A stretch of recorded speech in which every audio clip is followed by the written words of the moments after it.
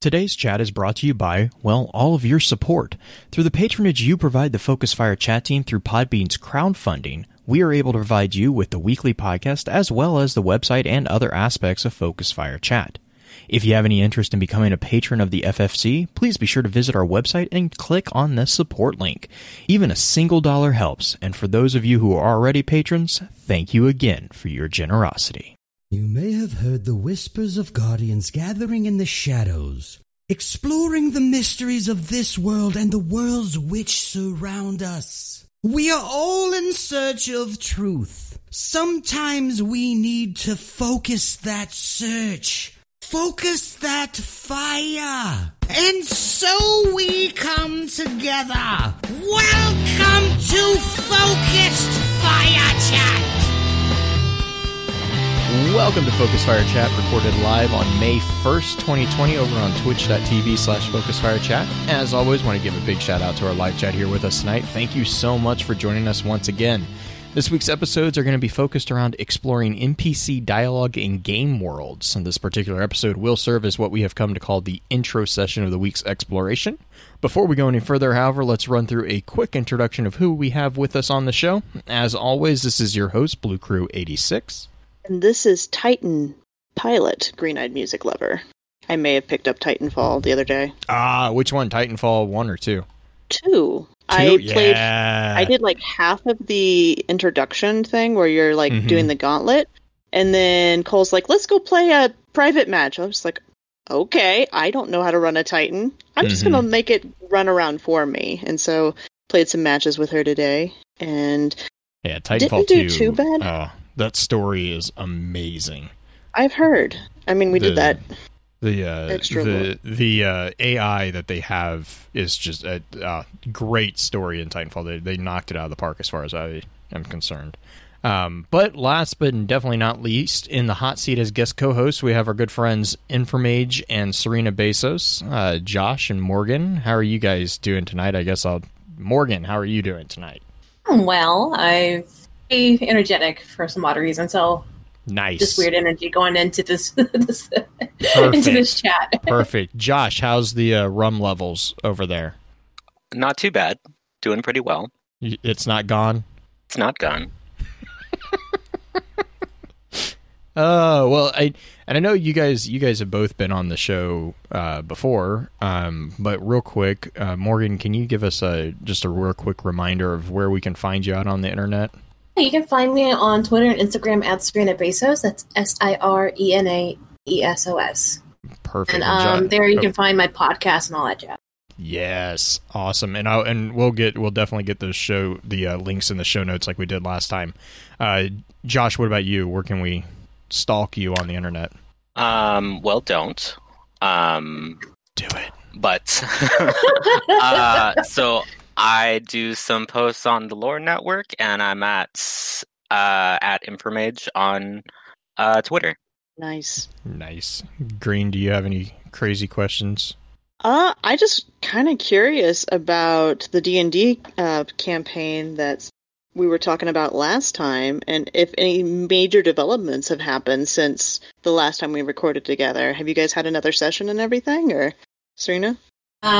For Josh's D&D game that we have, or yeah, you kind of talked about it a little bit last time. I was just curious if you guys had any major breakthroughs in your guys' story. Not really. We kind of been on hiatus just because it's hard to play online with our group. And then we did try to use Tabletop Simulator for a table battle thing, and got finicky and weird real quick.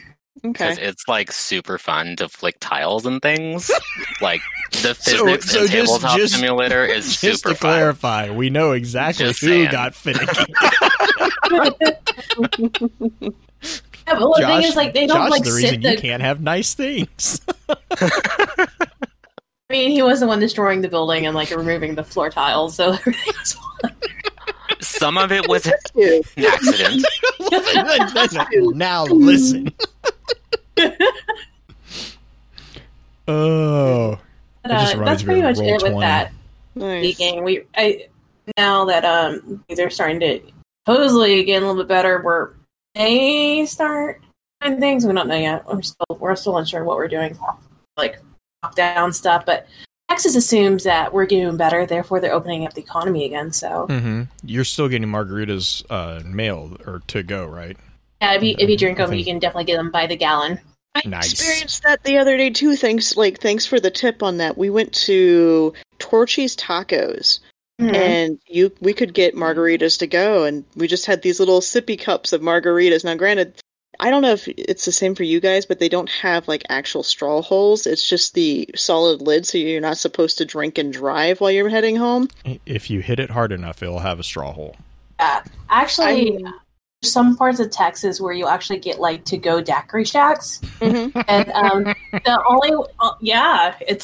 only way they make them to go is because they'll take a styrofoam cup with a regular lid on it, they'll wrap it in a plastic bag, and then they just hand you the cup.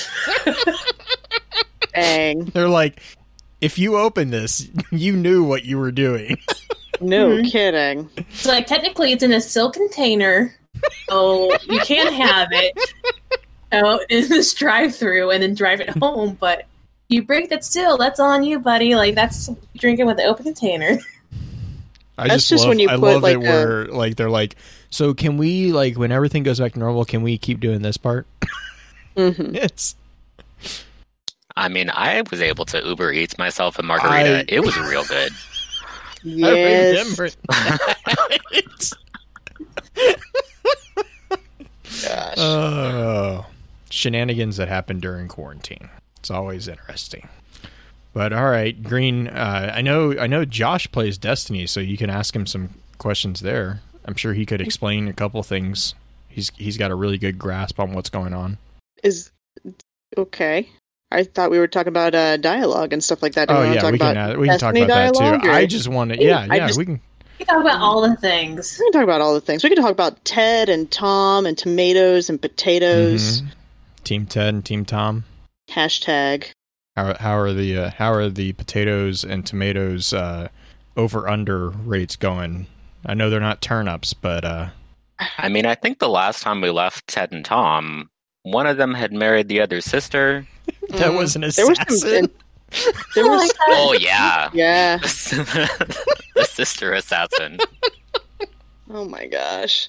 Now I guess the first question I would ask, if you were talking about like dialogue, and we're joking about Ted and Tom, but if they were real characters, how much like dialogue would you give them in relation to your players? Would you make them a fairly dynamic type character, or would you really just kind of make it, oh, you only have the information I'm supposed to give you kind of thing, and just the mail carrier?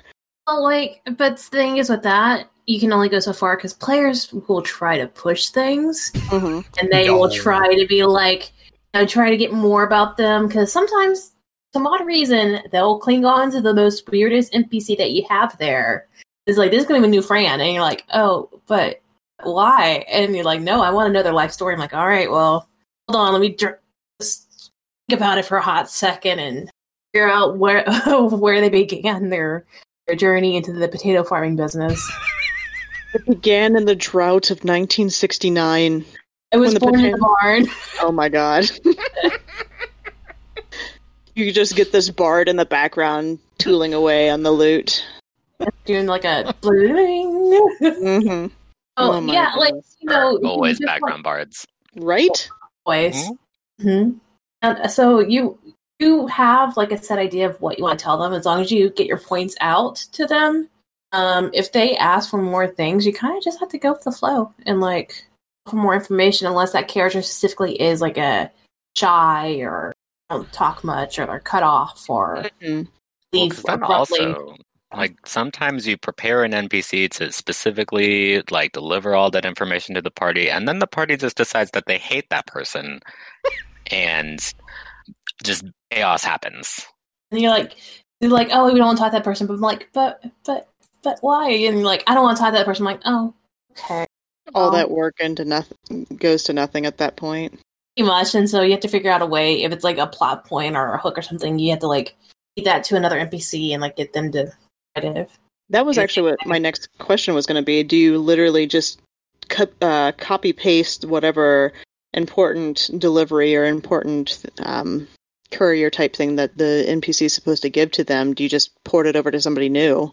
I mean, like, if it's definitely a direction I want the players to go, I will try to feed it into someone else. And, like, if they don't get in from this particular person, I'm like, oh, shoot, this, is really going to stall plot if they don't get this hook. So maybe, like, I'll throw it out, maybe not in the same direct way, but maybe in a different way. Like, talking, I think last time we talked about information out to the world. So, like, these criers, rumors in the bar that are floating around them. So it may be a more indirect way of them trying to, like, to lure them in and be like, hey, you with the face, I have a quest for you. And they're like, nah, we're good. You random stranger in the bar. You! Oh my gosh. Isn't it gamers? Hello, random patron. Random guy who looks important and is not just this gray face in the background.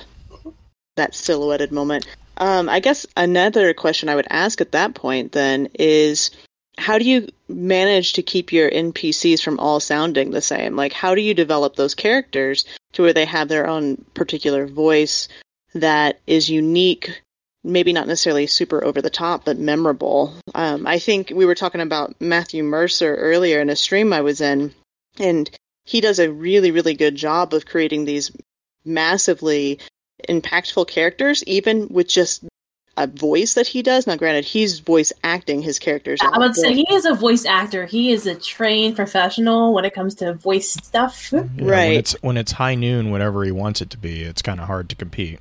Well, I'm thinking of the, I can't even think of the character's name. He's just this merchant that became this huge character this last season. And Pumot? Or was it what's the season 1 guy, Josh? That blacksmith guy? Or the gunpowder guy? Oh, the suave gold. It starts with a G. Oh, Gilmore. Gilmore, yeah. I don't know. Maybe that guy. I don't know. I mean, that's one of them. This one would be a guy who's just kind of he sounds slightly Canadian, and he's just a slower pace kind of character. But what I'm meaning, though, is when you're writing a tone for a character more so rather than just giving an actual voice, because some characters are going to be very eloquent and some characters may not. They may be very plain. How do you really kind of design your characters that are not just so cartoonish, but also have enough variance that they're not so plain? I think you just gotta think of the idea of where they're coming from. So, like, just give you an example. I'm about to run a game for my podcast. So I'm thinking of voices and tones, or, is it like, say words or how they talk for this one character. And the character's like a news host from, like, California in the late 90s. So, gosh. Okay. Yeah. Well, I'm just thinking, like, so with her, she's going to have to be, like, loud and, like, probably sits up with her shoulders back. So it's not just the voice itself, but I also get into a body position. We had a lot, and Mercer also does that whenever you do watch him and stuff. But body positioning really helps not only, like, project your voice and, like, how you want to be perceived. Also helps you, like, get into the mindset of the character. With her, for example, it would be, like, more like I'm sitting up and, like, I have to project. So, like, good morning, Rosedale, or something. Where you have to get your voice where it's clear and precise. Or, I played a character or NPC that was chief of police for this one, like, superhero game. So it was the dad of one of the players. So I had to be, like, this gruff guy who's a little short and, like, with his words and, like, I love you, kid, but you gotta go away, like, sort of situation. Josh, do you have any moments like that or characters like that? I don't know. I think with games that I've run, like, I've had the problem where a lot of my players would not trust the people that I threw at them for whatever reason. I don't know why. I don't know why. I have no idea what you're talking about. Story time. I have no idea what he's talking about. We always trusted everything that Josh did. I want to know why. I don't know. I really don't. I'm very trustworthy all the time. All right, so Josh runs a warlock, and let's see, what happened with the plant life that was the choice between the party member and there was that one time. That was me as a player, though. That's a different thing. To be fair, Josh, I never played with you as a DM, so I can't say anything. Yeah, exactly. As a player, though. Oh, God. I just have to give out this one story real quick. Yeah, do it. So we're playing Tombs of Annihilation, D&D Tombs of Annihilation. Obviously, it's a very you can't bring up Tombs of Annihilation. I have to. He's immediately like, you can't bring this up. That's not fair. So this game is this system is a grindhouse. Like it just like. I think I went through 6 different characters during like a year and a half. Jeez. Oh my God. That's up there with 8. Ravenloft, man. Oh, it was like 9 or 10. Was it 9 or 10? I know one game you basically had a new character and that character died like the day of. That happens. Yep. It does happen. Dang. Anywho, we're playing this one session where because we have to go into these temples and get these items for this relic to like end the curse on the island or something. So we're in one of the temples. And we got everything down straight away. Like, it was just lucky guesses and all that. And as we're leaving, Josh is like, I don't trust our DM. And he goes back and just sets off triggers left and right. Oh, I did not intentionally set off triggers. I just did not trust our DM. I was just going to look around a little bit. Like, whatever. It was totally innocent. You were playing a warlock at the time, or were you playing a rogue? Because that sounds like something a rogue. Okay. Because the rogue is just going to go, eh. Oh, also, Trigger Blade X said, did he feed someone to a man-eating plant? He fed himself to a man-eating plant. Oh, that happened. Oh, was character 2, I believe? Oh, God. I think? I don't know. We had this one, like, dude... NPC who was with us to like carry our bags and stuff. Snake Steve. And he Snake Steve. He got like almost swallowed by a snake, and then we like saved him and cut him out. So then he was Snake Steve. Oh, no. So just a flesh wound. My cleric decided that he must be lucky because only lucky people would be saved from being devoured by a snake. Starts. Must be lucky. Yep, that's not going to end well. I like made him like wander out into the jungle because surely he would lead me to some treasure or something. And then I love how Grange is in the background. Oh no! No, what like just those moments where you're like, God, you. As a DM, like I've only ever DM'd. I've never played as a player character, and those are the kind of things that I know my players have done, and it's just like I love you, but I hate you at the moment too, because those are gotta be like this, right? It's great comedy moments, but I was sure there would be some treasure, and then there wasn't. There's a man eating plants, and like y'all both got eaten. And Paladin, who was like tied to your cleric, little did Josh know that he was the treasure for the monsters. Also, I was left unsupervised. I passed out from our drinking roll. I was left unsupervised. This is a fair. Rolled a natural 1 on a Constitution roll for drink. Passed out. So again, my character became a war boar like a couple weeks later, but oh my gosh, no. So okay, I know like in some of the older styles of D&D, since that it sounds like one of the more primary ones that most people would know. Is there a like dump stat that you guys prefer to take? Because if I remember correctly, you used to be able to go down to like an 8 or a 6 or even more in some of the older editions.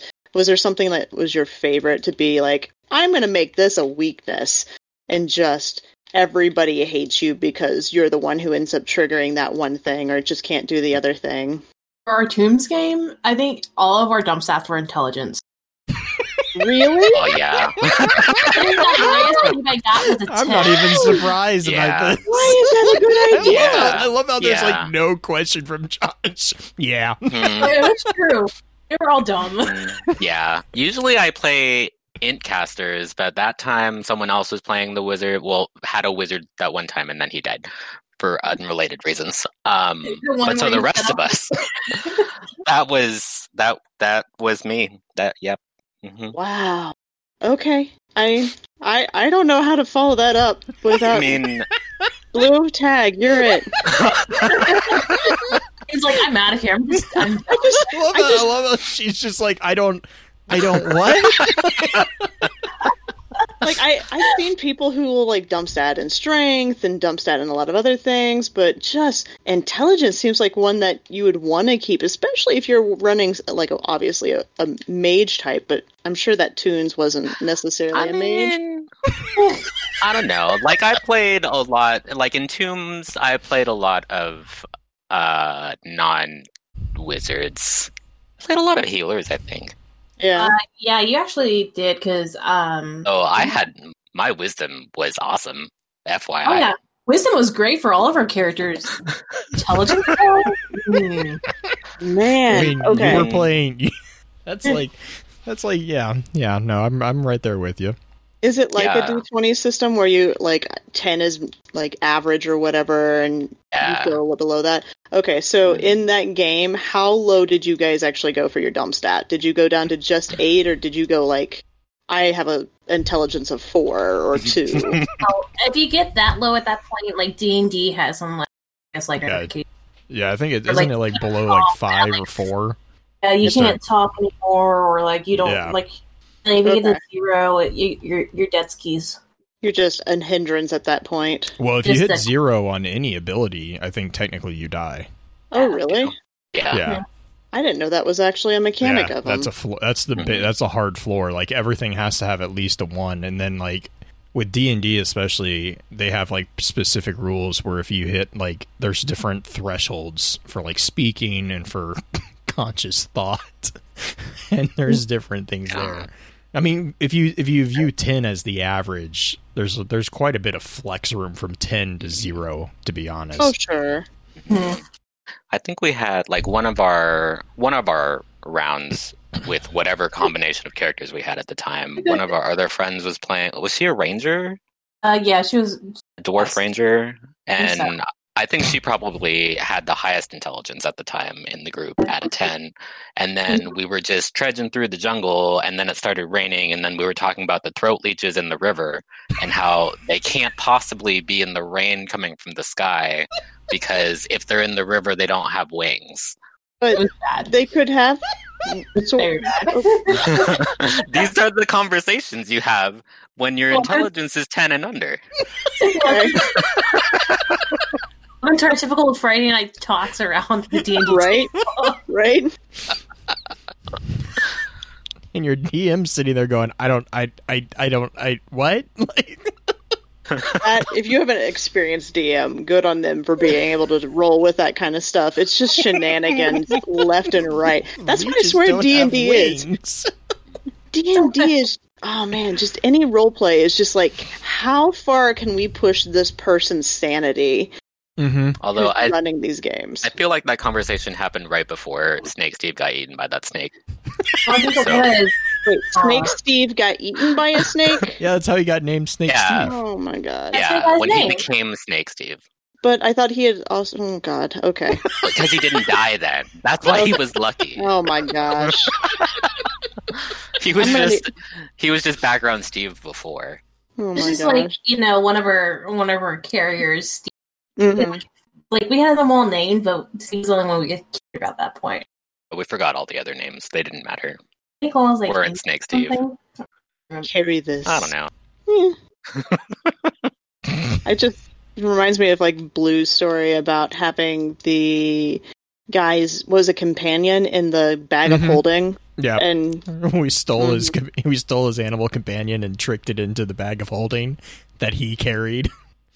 He was very upset with us when he finally did kind of figure all that out. We were like, he was alive. He was alive, and he was close to you, so you were still getting benefits. We don't understand why you're upset. It's like, it's the best of both worlds. We fed him, kind of. Oh dear. Mm-hmm.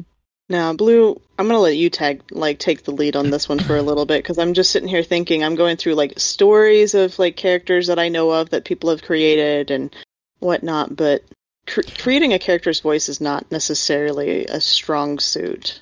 Yeah, I mean, I guess my question too is like not necessarily I guess this goes both if you have created one or if you've played a game with someone that has like a really, really strong sense of kind of touching on that individuality piece that Green had mentioned, like what would be when you're looking at developing a character's voice, and not like voice like auditory voice, but like their underlying voice for NPCs, what is a good like tip or trick you think that you've seen done, or if you've done yourself, that helps like really kind of help NPCs stand out from just background white noise? Like, do you guys have anything that you comes to the top of your mind with that?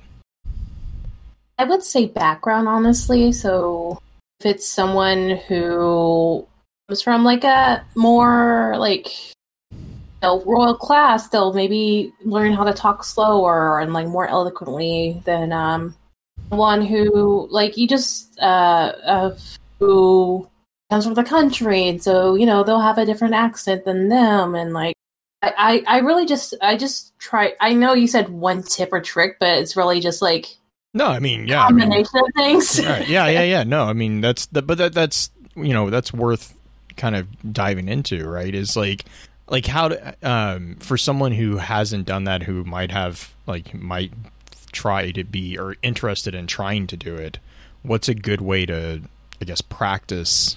How did you get to a point where you felt comfortable doing that? 15 years of LARPing. So just basically doing it, like just jumping in and doing it. Yeah, just getting in there and either acting, improv, playing games, and then like having various types of characters that you make different voices for. Mm-hmm. That really helps out a lot, because you'll be like, okay, my character for one game I'm playing currently is a War Domain Paladin.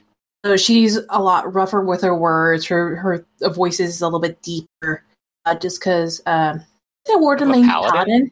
No, I was like, oh no, she's a cleric. Damn it. This is why we have Josh. Fact check right here. Mm-hmm. The joke is that they call her a paladin because she's a War Domain cleric. Oh, so okay. And then oh no. And I'm just confused because I know she has like 7 clerics. Josh is just like, no, I'm just lost at this point. Look, I like clerics, okay? Look. 3P support. I mean, you probably find yourself gravitating towards a particular class as far as playability. Is cleric going to be yours? Like, Josh, what would yours be then? I mean, well, traditionally I've done wizards, but like, I don't know, the last couple of years I think I ever seen you play a wizard. Yeah, it's been a while. I mean, Bard was super fun, and I will totally go back to Bard, but like... Oh god, Bard. Classically, it's been wizard. Blue? I generally go with rogues or monks. Okay. Mostly it's because of the versatility for skills more than anything. So mine is usually tends to be because of actual functionality more than, I don't know. But Green, I'm also a person that's happy to play human, so because you get extra stuff. Mm-hmm. What was that?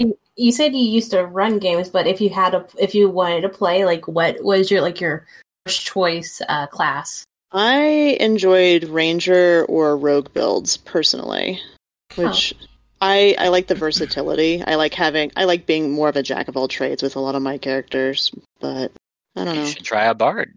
That's okay. So when you said my bards are fun, my brain went immediately to whom? Like, who? Like, I've heard so many freaking horror stories about bards just getting everything into trouble. Like, she's not wrong. I mean, my bard was the primary healer for the party, so I was very important. Necessity. I know this thing. When you are oh my gosh, that's so funny though. Yeah, so they have fun with me or they die. You have to play with me, guys. I am literally the only thing keeping you alive. No, don't talk about that potion. There's no need for that potion. It costs too much money. Just come here. Just give me a drink. Let's get a drink, and then let's go fix things. Mm-hmm. Fixing meaning find the nearest tavern again, and maybe a brothel or two, depending on the characters and whatnot. Freeport didn't need brothels. Freeport was a brothel. I don't know what you're talking about. That's funny. Do you have any notorious characters that you guys really, really enjoyed? Like either anybody, just favorite characters you've ever played that you're like, I could go back and like live in that person's head for a little while because just fun. I have this character that I was playing in a game before all this happened, and it's another cleric, but it's a nature domain cleric who has a very low charisma stat. Wait, so, how? Because she's very shy and awkward around people, but when talking to plants and animals, she's a-okay. Okay, her best friends. She's a tree hugger, but actually can do stuff with them. Mm-hmm. So like. Everybody thought she was a druid, but she's like, no, I'm a cleric.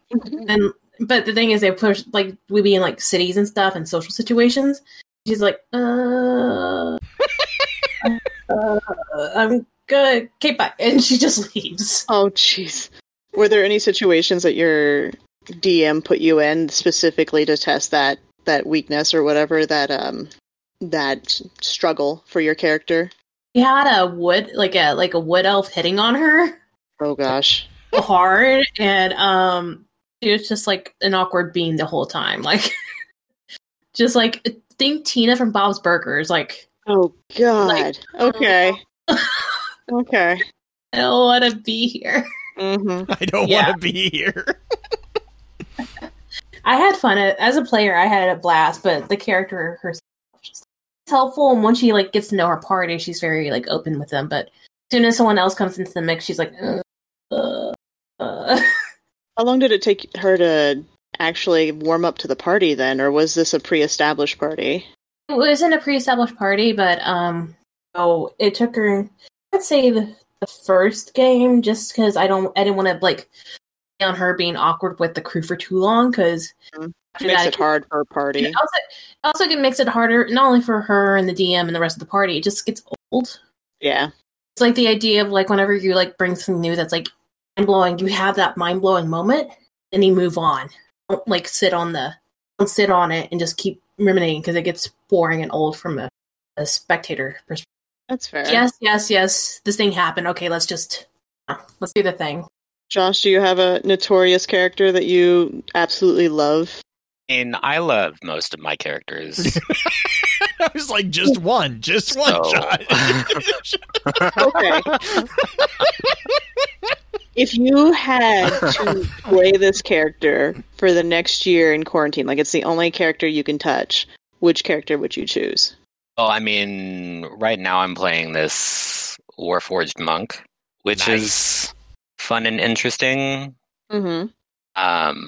Just in terms of like come up with his backstory, it's like he was like built for a like war type purpose, and then ended up in a gladiatorial ring for entertainment, and has just been pretty okay with. Wants to be a little bit more peaceful, and so like interacting with the other members of the party and just being kind of more the Warforged monk, seems like he should be very like lawful and stick to the rules. It's very like the fair kind of attitude, I guess, which is fun. That the serious kind of stoic character in some respects. A little bit. Mm-hmm. But yeah, like I like creating characters for being weird and different, I guess. Yeah, no worries. Blue, do you have a notorious character? Notorious, no, not so much. I want to say there was a game way back in when that it was a freeform game that I created a character that was basically it was a cleric / monk of a deity of death, basically, and he actually became an avatar of it. And like basically it was so that we could sacrifice that character to kind of close out the overarching storyline. But it was a really, really fun character to not just design, but also to, play for the time that I played him. And that was probably, that's honestly been one of my go-to characters when when you start talking about stuff like, modeling NPCs off of and stuff like that. Like the whole, just because it was really fun to play, and a lot of the other players, it was on a play-by-post forum, but a lot of the other characters that were involved actually really appreciated like the way that we wrote him into the storyline, because it basically allowed us to close up one of those situations where it's like, oh yeah, this got really bad really fast, and there's no way that we're going to fix this really. And so without like sacrificing a player character, and so we used him basically to kind of get out of that situation, which was, like I said, it was an interesting solution to the problem. But yeah, no, that's the one that comes immediately to mind for me, at least. Have any of your characters come back, like after they've died, their legend or whatever? Has your DM been able to write them back into the story a little bit if that campaign continues, or maybe not necessarily make them a huge deal? We don't need like any statue of Jane or anything like that, but something just no. Although that is one of my favorite episodes. But is there any sort of memento to any of your characters that has lasted past the characters' lives? I know what we used to do back when we played D&D was whenever we would have, like, we always played like long lasting campaigns. And as a rule, what we'd always do to keep things interesting was once our characters hit level 20, we would retire them basically, but we would use them as mentors for our new characters. So basically, They would graduate into an NPC status, but still be present in the game world as basically instructors for the new, generation or what have you of characters. And that was always fun, because it let us still, they were still present, and it also gave us the opportunity to get a fresh, a new face basically to play as. Mm-hmm. Makes sense. So if you were to write a new character today, would you pick something that would be your same thing as normal, like your favorite style, or would you go into something totally different? This is kind of a question for all of you guys. Mainly asking, we know that you have like a favorite that you like to run, but do you branch out, I guess, rather than just kind of stick with the same one? Yeah, Morgan, what kind of cleric domain are you going to pick this time? I think I've played them all, thank you, at this point. Actually, no, like, death clerics don't really appeal to me. Abyss clerics don't really appeal to me, so, like, I don't know, because the thing is, like, a lot of people don't usually pick clerics as their first, like, clerics are usually like, oh, we don't want to be a healer or whatever. They don't want to be a healer. Yeah, but I've played enough D&D that I'm like, whatever, I'll play a healer, no big deal, like, I can still make this fun. Mm-hmm. That's what I say. You can make healers can be. Yeah, my Moor domain cleric is like she's not the leader, quote unquote, but whenever it comes to anything tactical or fighty, they look to her for that. So, like my Grave domain cleric that we have in our Strahd game, she's just a little weirdo. I mean, we're all kind of weirdos in Strahd. That's true. Isn't that kind of the point of everybody just enjoying each other in a D&D or role-playing game? Just being your own little weirdos. Like, I love being able to act out completely different than what I normally do. Mm-hmm. Some people, some people love maybe I am a bard. In hindsight. No, if anybody off of FFC is a freaking bard, it's Justin. That is 100% accurate. I can see that. That's 100%. That one time, 100% accurate. Like no question. No question at all. Didn't Justin say he never played D&D before? Don't we need to get a game going for him? Yes, he also said that he would be willing to play a game. That would be amazing and terrifying. Oh my god. I want to be part of that so bad. So you guys had talked about a little bit, Jay talked about he does play-by-post, but is there obviously there's nothing that beats an in-person game where you have the actual mat in front of you and any of your models or anything like that you deal with. And that's another question. Do you guys prefer to use an actual physical map? Because I know that 5th edition, didn't they get rid of that a little bit, or did they bring that back in? Yeah, they still have it because a lot of their ranges and like you need to go 30 feet and like spell only has a diameter of 20 or whatever, and you have to map it out with like maps like that. You gotta have these, and that's fine if you enjoy that. But as someone who's starting to move away from D&D a lot and playing more of like the indie or other systems that are more narrative based, you don't need that. As long as the game's fun, you're like, okay, yeah, sure, you could just hit the guy.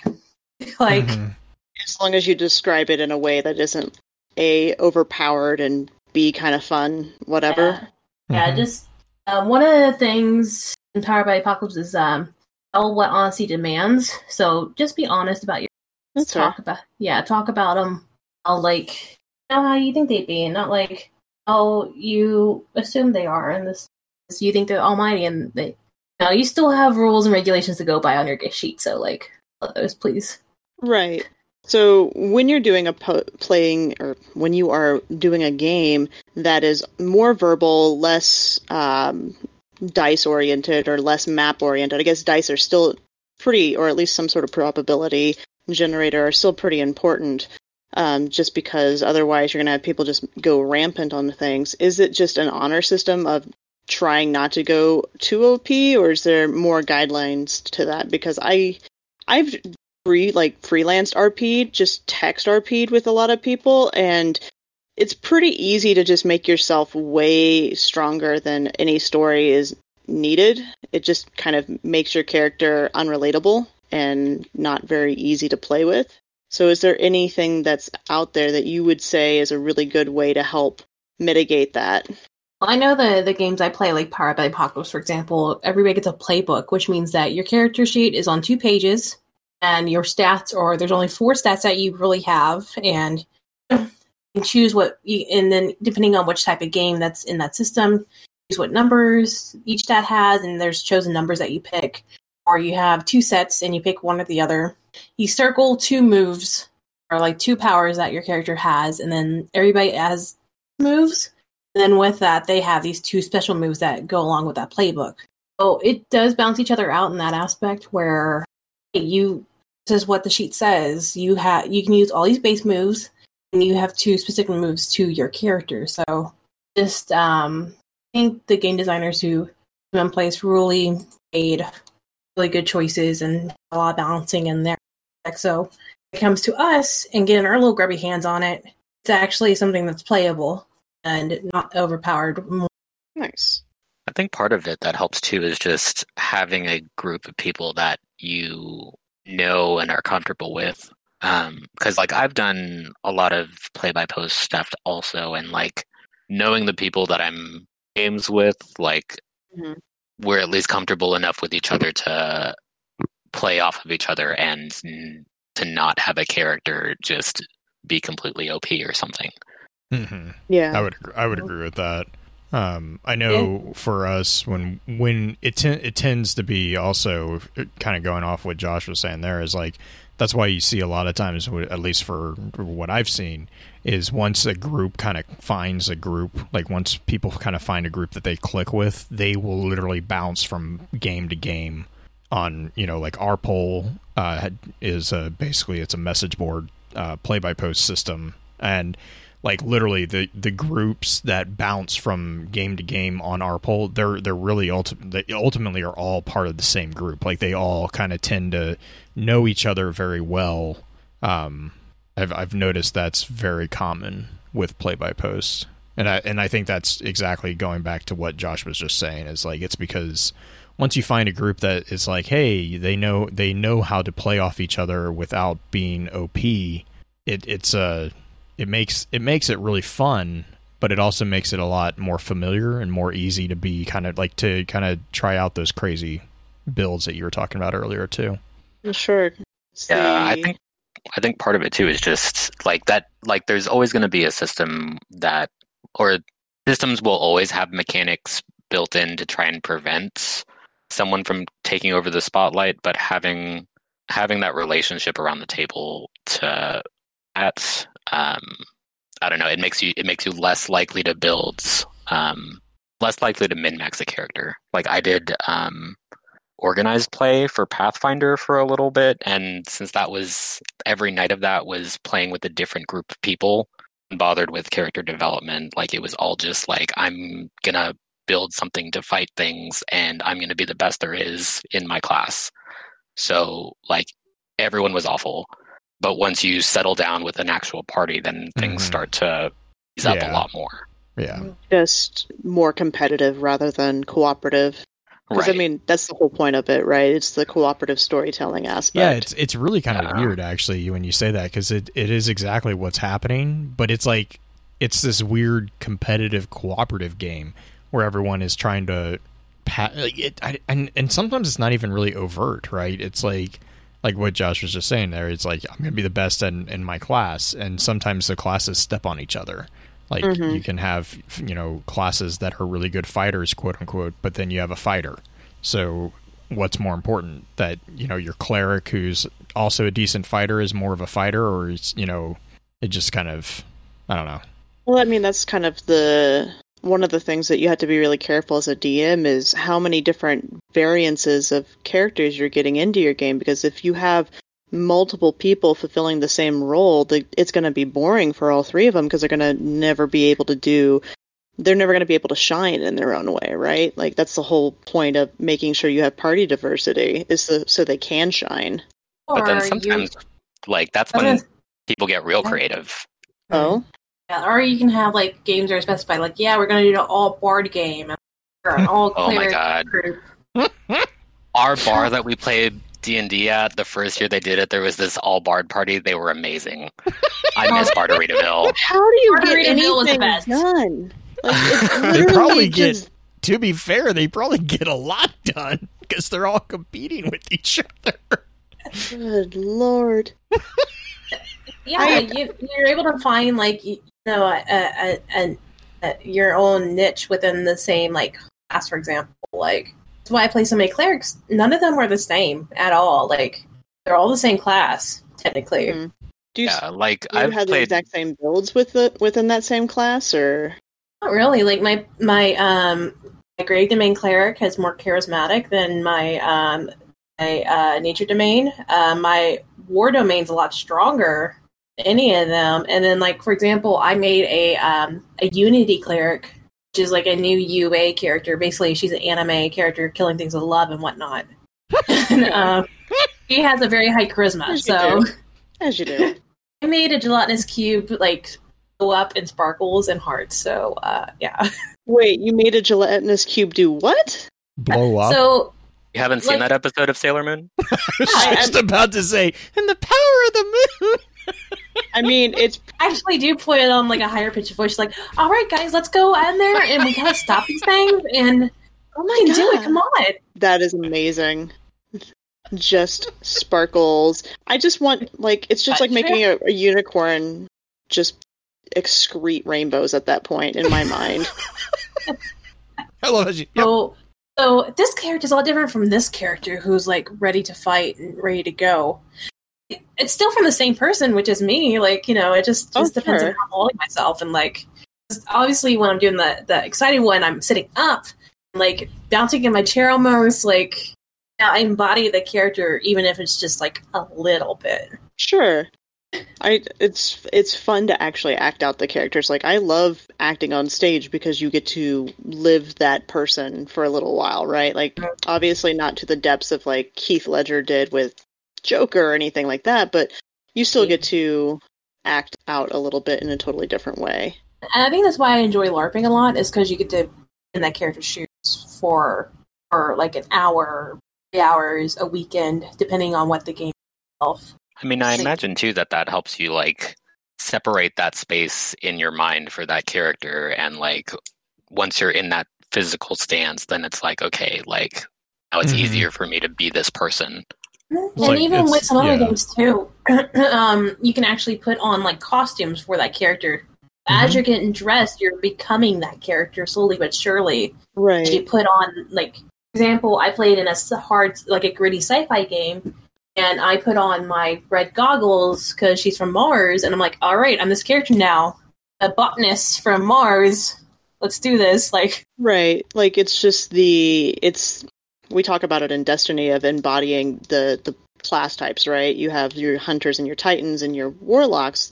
They're all still people. They're all still awoken exos and humans, but I mean, some of them are people. I mean, if we really want to go down that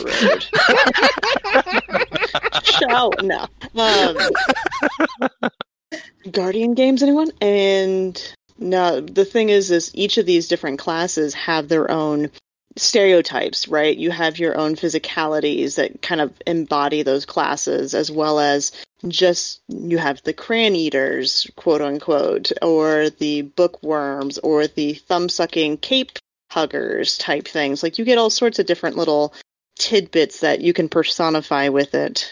I did I just started playing Destiny like this year, but I like that I first tried playing each of the classes like it with like a class emote and a race emote to like, I don't know. I feel like stuff like that like helps you get your mind around a little bit more.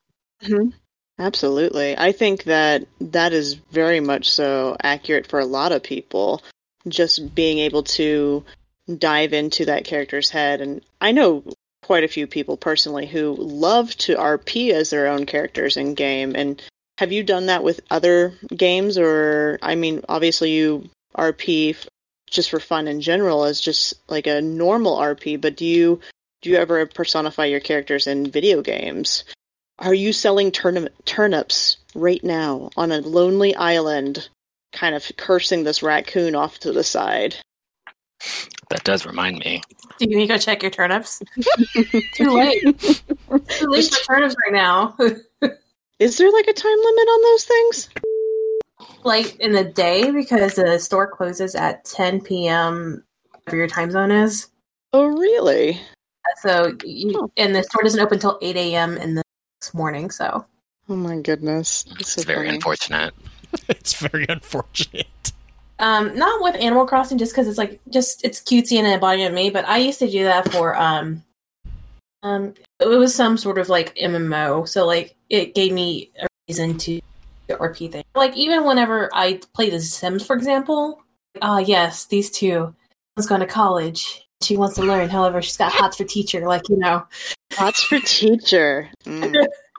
Whoa.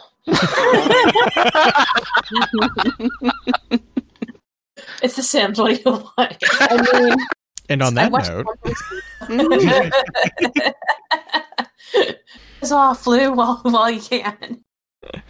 Well, I was just going to say, you know, if we want to wrap up for this particular episode and then jump back in for like a more kind of, I always hesitate to call them advanced because it's just really a continuation of our shenanigan conversation. But, you know, real quick, just to kind of wrap up this particular one, do you guys have any, or Morgan, Josh, do you guys have any shout outs or to remind us real quick where we can find you out there in the internets? First off. Josh first? Okay.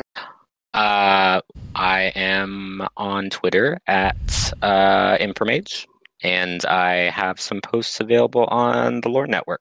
And they're good. They are good. They are fun to read. I have a lot of feelings. You do, and you have a very good voice. You have a very good voice when you describe those feelings. Morgan, what about you?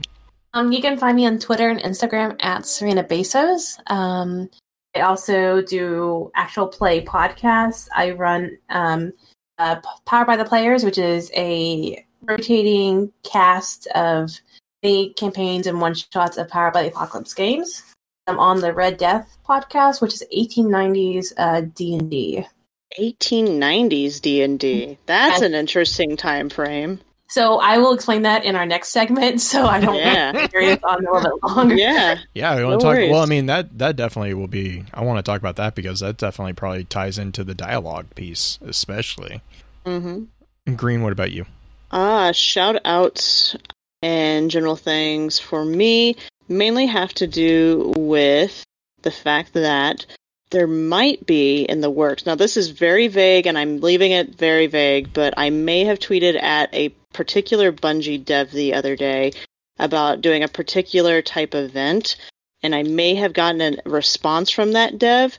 So you maybe in the future will see me doing a Bungie bounty at some point. Won't be in this run, most likely, but we're working on it. If you want to come shoot me in PlayStation and Crucible, I will let you know when that happens. Nice. Mm-hmm. Mine is just actually a big shout out to my little guy whose birthday is actually tomorrow. By the time everyone hears this, it'll be well past that. But for those who are in the live stream, his birthday is going to be tomorrow. So we've already been informed by him what the day's plans are. So what are they? We are going to play lots of Legos. He wants me to make pancakes, and we're going to have a pancake bar for him. And this is what happens when your birthday party is during a shelter-in-place order. You basically amazing. Oh my God! Mail me some pancakes. Right? Don't tempt me. Don't tempt me. I will figure out a way to mail pancakes. I think you should. I think I'll see what we can figure out. We're going to be cardboard by the time they get to you. Yeah, I mean, to be fair, Josh has mailed us cookies before, so that's awesome. Weren't there muffins involved in one of the mail drops? Was it maybe you? Or possibly there were supposed to be cookies? I don't remember. It's been a while. So, but a big shout out or a big happy birthday to him for tomorrow. But just want to say again to all of our listeners and to those people in live chat with us, thank you again for spending your time with us. With wisdom we conquer. Stand strong, stand tall, and keep exploring. With that, we'll begin to wrap the chat up. Thank you again to those over on Twitch for coming to spend your evening with us. If you'd like to join us for the live streaming of the episodes, please be sure to give us a follow over on twitch.tv/FocusedFireChat. Links to all our episode archives can be found at www.thelorenetwork.com. Please be sure to email us at focusedfirechat@gmail.com with any comments and or questions for the team concerning the podcast, and let us know how we're doing by giving us some feedback and a rating over on iTunes as well. So until next time, focus your fire and may your light shine bright.